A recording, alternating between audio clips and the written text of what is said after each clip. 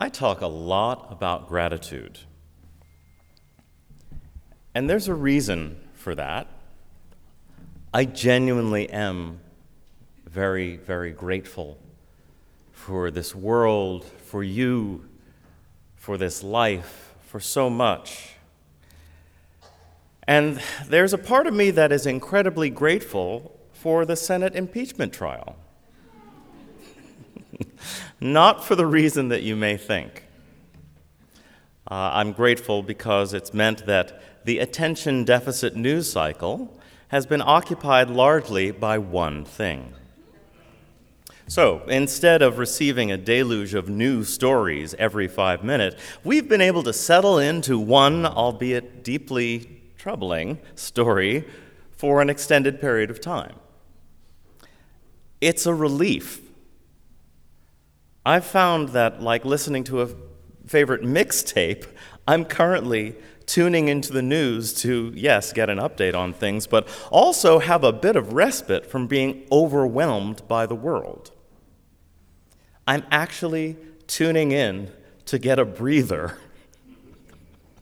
How on earth did we get here? My typical posture when watching the news in the last 3 years has been, what now? What now when we unexpectedly decide to ramp up aggressions with Iran? What now when all the people of color but Andrew Yang and Tulsi Gabbard drop out of the race for president? What now when a new unstoppable virus appears in the most populous country in the world? What now when the economy is breaking records but homelessness keeps on chugging along? What now when immigrants are put in cages? What now when women are vilified for naming and prosecuting the men who violate them? What now? But it's not just the world at large. The what now posture was very much reinforced in my personal life during the 7 years over which my mother progressed through Alzheimer's disease. After her death in 2012, it took me another 5 or more years to get to a place where I wasn't waiting for some kind of disaster phone call. Through her illness, I had learned to be on a constant high alert with an expectation that not only what could go wrong would go wrong, but that it had already gone wrong and I was late. And I know I'm not alone. There are many of us who are children of aging parents or spouses. An increasing number because people are living longer, and as the baby boom generation enters real old age, there will be more and more need and more middle-aged and early middle-aged people asking, what now? And there are the parents caring for sick or struggling children. You don't have time or bandwidth to even begin thinking about the news. For you, every day, sometimes every hour, is a what now moment. It is beyond expecting the unexpected. It has come to expecting the worst, always. And your heart would break, but you don't have the time. And young people, teens, tweens, and even children, growing up in the most advanced country in the world where they have to learn how to be afraid and how to move through a lockdown drill before they've even learned how to spell or count to 100. Learning geography that will not exist by the time they are adults because of sea level rise, while learning that the most powerful leader in the Western world can attack a 17-year-old climate defender without consequence. Learning that the cost of the education that will not necessarily guarantee them a livelihood will be permanent, lifelong, crushing debt. What now? What now, indeed? Oh, and the damned fool folks like me who call ourselves spiritual leaders of all stripes, we think that we can help make sense of it every Sunday. It's hard. It's really, really hard. but it is not impossible. Each of us minister, spiritual leader types has something burning in us that believes no matter what, and no matter what now, it's worth staying in this game of life. Part of it is training. We go through extensive training where we're shown sometimes the worst that life can bring. I've recently been reflecting a great deal on my CPE, that's Clinical Pastoral Education experience, where I was a hospital chaplain in Oakland and Berkeley, California. Now, every hospital presents the broad range of humanity, but the two campuses of Alta Bates Medical Center straddle some of the poorest and the wealthiest parts of the East Bay, and we literally saw all of it come into the hospital. Being wealthy and white does not exempt you from grief, and being brown and undocumented doesn't bar you from being blessed. The hospital was a great equalizer. It was witnessing that parade of humanity into and out of life that gave us as chaplains perspective, patience, and a sense that life, no matter what it brings, is inevitable. Life will and must happen. Which brings me to the other part of what keeps spiritual folks going: faith. Faith. A complex concept that some people embrace and others have no time for. Faith is a surprisingly difficult word in many settings, particularly Unitarian Universalist settings, because so many of us have our rabidly individual ideas about what the word means, if we embrace the word at all. In fact, we come to this place because we don't want to be dictated to about faith or no faith. We want to find our own peace and make our own sense of belonging in the world. And that's all good.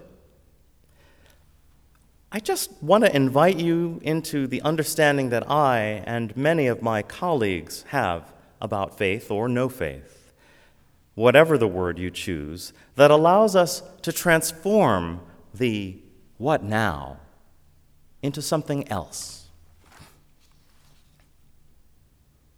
For me, faith is independent of belief.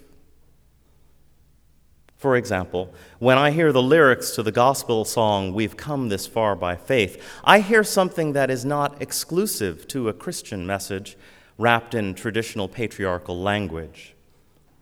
Don't get me wrong, I personally appreciate a Christian message.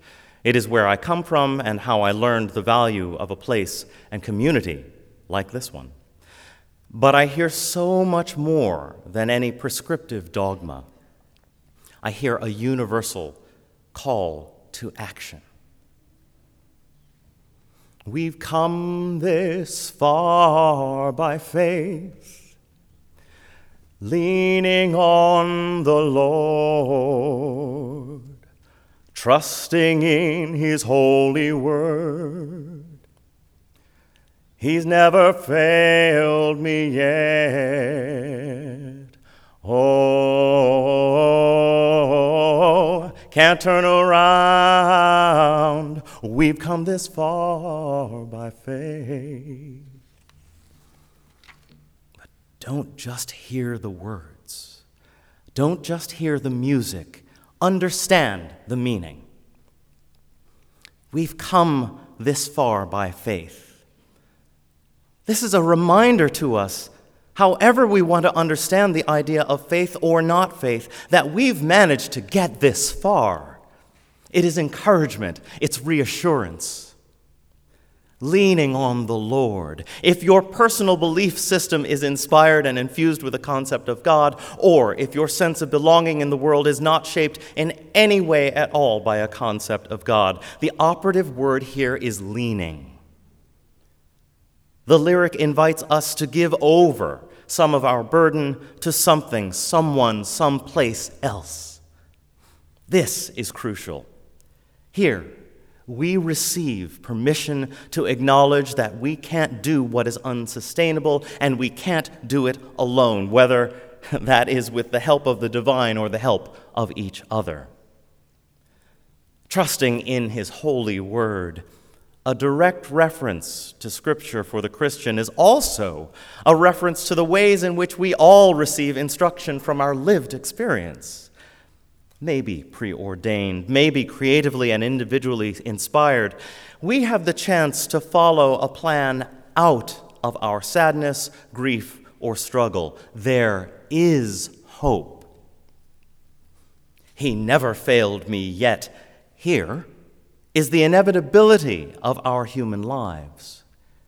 We are here and we are being, and if we hold on, we will continue to be and continue to have the chance to be better. Hold on. Oh, can't turn around.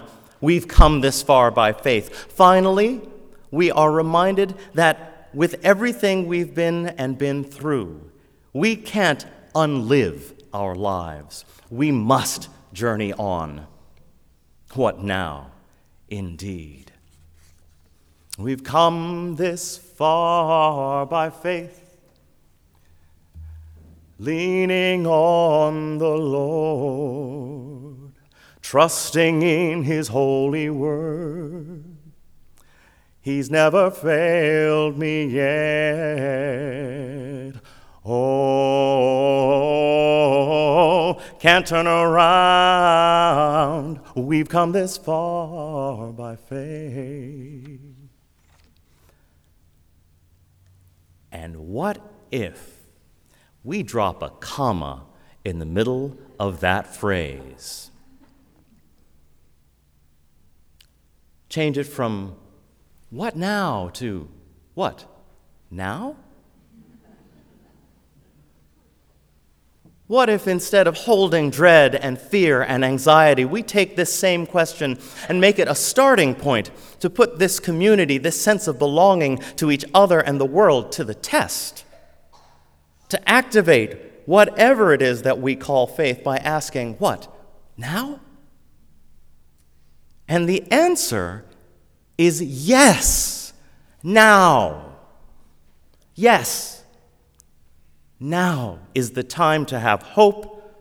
Yes, now is the place to hold and cherish one another. Yes, now is the time to know we are enough, you are enough. Yes, now is the time to say, I need you, I need your help. Yes, now is the time to recognize the many ways in which we must love each other every day. Yes, now is the time to lean on each other, to receive the instructions that life is bringing us, and to remember that we can't turn around. We can't unlive our lives. We've come this far by faith.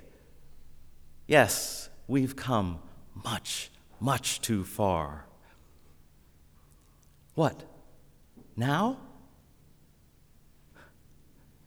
Yes, now.